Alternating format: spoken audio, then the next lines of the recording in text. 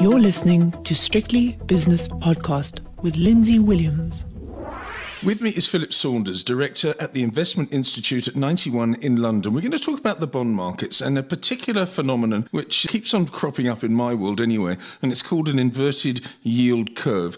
Philip, I read an article, quite a well put together article actually, a couple of days ago, that said that for the last 50 years, an inverted yield curve in the United States of America has been an accurate predictor of a looming recession. Do you agree with this theory? Yes, I do. And that's certainly the history. It doesn't mean that, the history necessarily repeats itself. But the odds certainly point very heavily in that particular direction. What it doesn't tell you is, sort of when it's going to happen. It can be any time between 12 months and 2 years from the point at which the yield curve actually inverts. And I'm talking about 2s to 10s. There are various other ways of measuring it, but that's probably the most sort of common one. You mean that just before you go on, for anyone that doesn't understand what you just said, 2s to 10s, you're talking about the 2-year US Treasury versus the 10-year? Yes, absolutely correct. So that is... it hasn't been more inverted for 4 decades. We have to go back to 1981 to see it inverting by something in the order of 100 basis points. So the 2-year US Treasury bond currently yields 5%, just over 5%. Yes. And the current 10-year US Treasury bond yields fractionally under 4%. So it's about, it's sort of 100 basis points and change between the two of them. And that is pretty extreme. There can be distorting factors, but by and large, that again has tended to presage, at least, quite a significant economic slowdown and, generally speaking, a recession. Now, the really interesting thing is that, typically equity markets, equity market participants sort of tend to convince themselves, that landings are likely to be soft. So clearly, the Fed would like to get inflation down to its target without having to induce a full-on hard landing. Yes. Yep. But it's very tricky, and more often than not, they've overdone it, and that's led to a hard landing, which certainly has brought inflation down, but it's also brought earnings down a lot too. So at the moment, equity market participants feel that the situation is relatively benign. So you've got a lot of chat about, how yield curve inversion doesn't really sort of matter this time for various reasons. And, my inclination is I studied history after all, and I've got a respect for it. So I think the bias is that we're going to have some kind of recession. We don't know exactly when, and we don't know whether it's going to be a shallow or a deep one.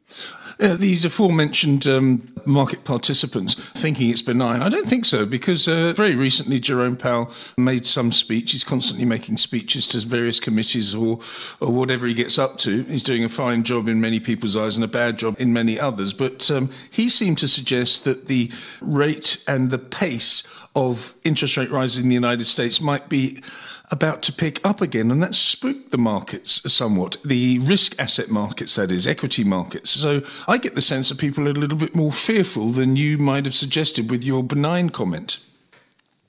Yeah, but I don't think that, essentially, if you look at where valuations are in terms of US equities, yes.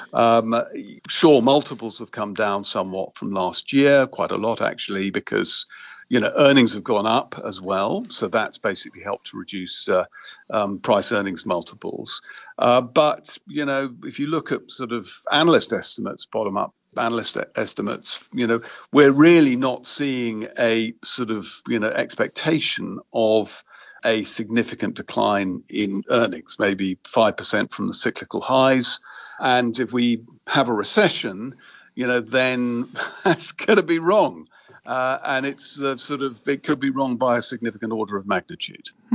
That's very interesting. Now, what normally happens, we were talking about history now, and I talked about decades worth of evidence that says that this current inverted yield curve is going to lead to a recession. How do the markets react, though? Or how do market participants react? Do they start selling now? Do they start selling when somebody wakes up in the morning and a light bulb goes on and says, wait a second, there's a recession, let's get out of this thing? How does it work, Philip? Well, typically,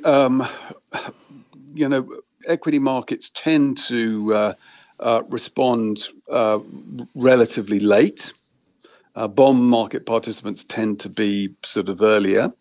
And, we've got this downward sloping yield curve, which suggests that bond market participants believe that inflation is going to come down over the fullness of time to sort of, something akin to the Fed's target, which is why basically 10-year US Treasuries are trading around about 4%. That could accommodate 3% of inflation, 100 basis points for real yield, sort of risk premium for taking the duration risk. And that suggests that, when we get through all of this, that we're going to have lower inflation. It won't be as low as it was in the sort of previous cycle. That's obviously what's sort of currently sort of built into markets. However, getting from here to there, I don't think that is priced yet. Because clearly Powell is recognizing that it's going to be tougher than he'd hoped. So hence the talk about a 50 basis points hike in 2 weeks' time at the next FOMC meeting.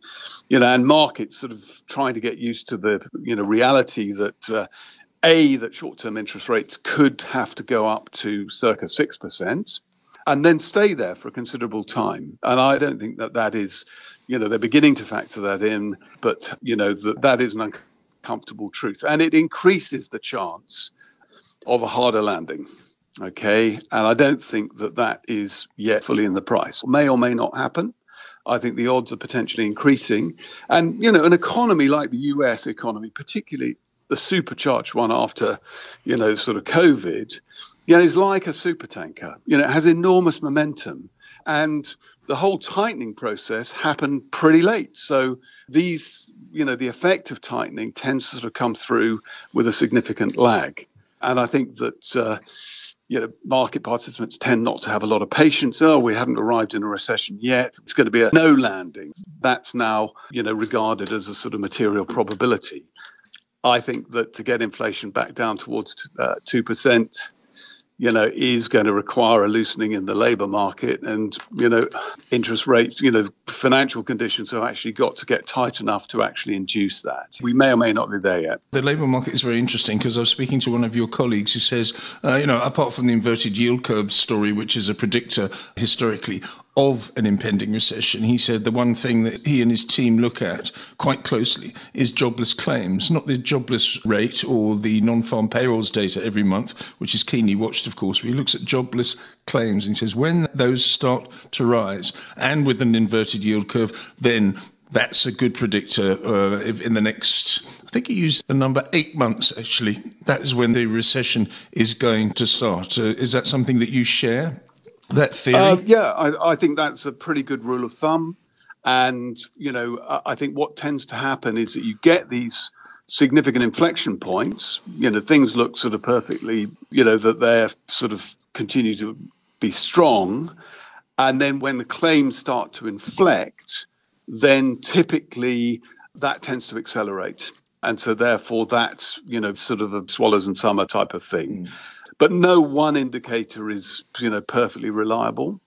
So I think you've got to look at a number of things, and that's certainly something to keep a weather eye on. Okay, final question now, and it may be inappropriate, and you can tell me to go and jump in the lake if you want me to, but given what you've just said, how are you at 91 positioning yourself strategy-wise for a potential recession? Are you starting to do so, or are you waiting for more indications? I mean, I think this has been our view for some time, and so we are, the trouble is that, you do get strong rallies.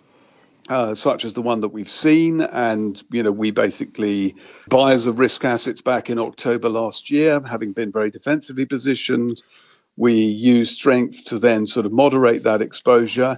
We think that basically bonds are close to sensible levels in a number of markets. So we've tended to add to duration. And of course, if suddenly we find ourselves in a recessionary situation, then actually having some duration in portfolios provides diversification.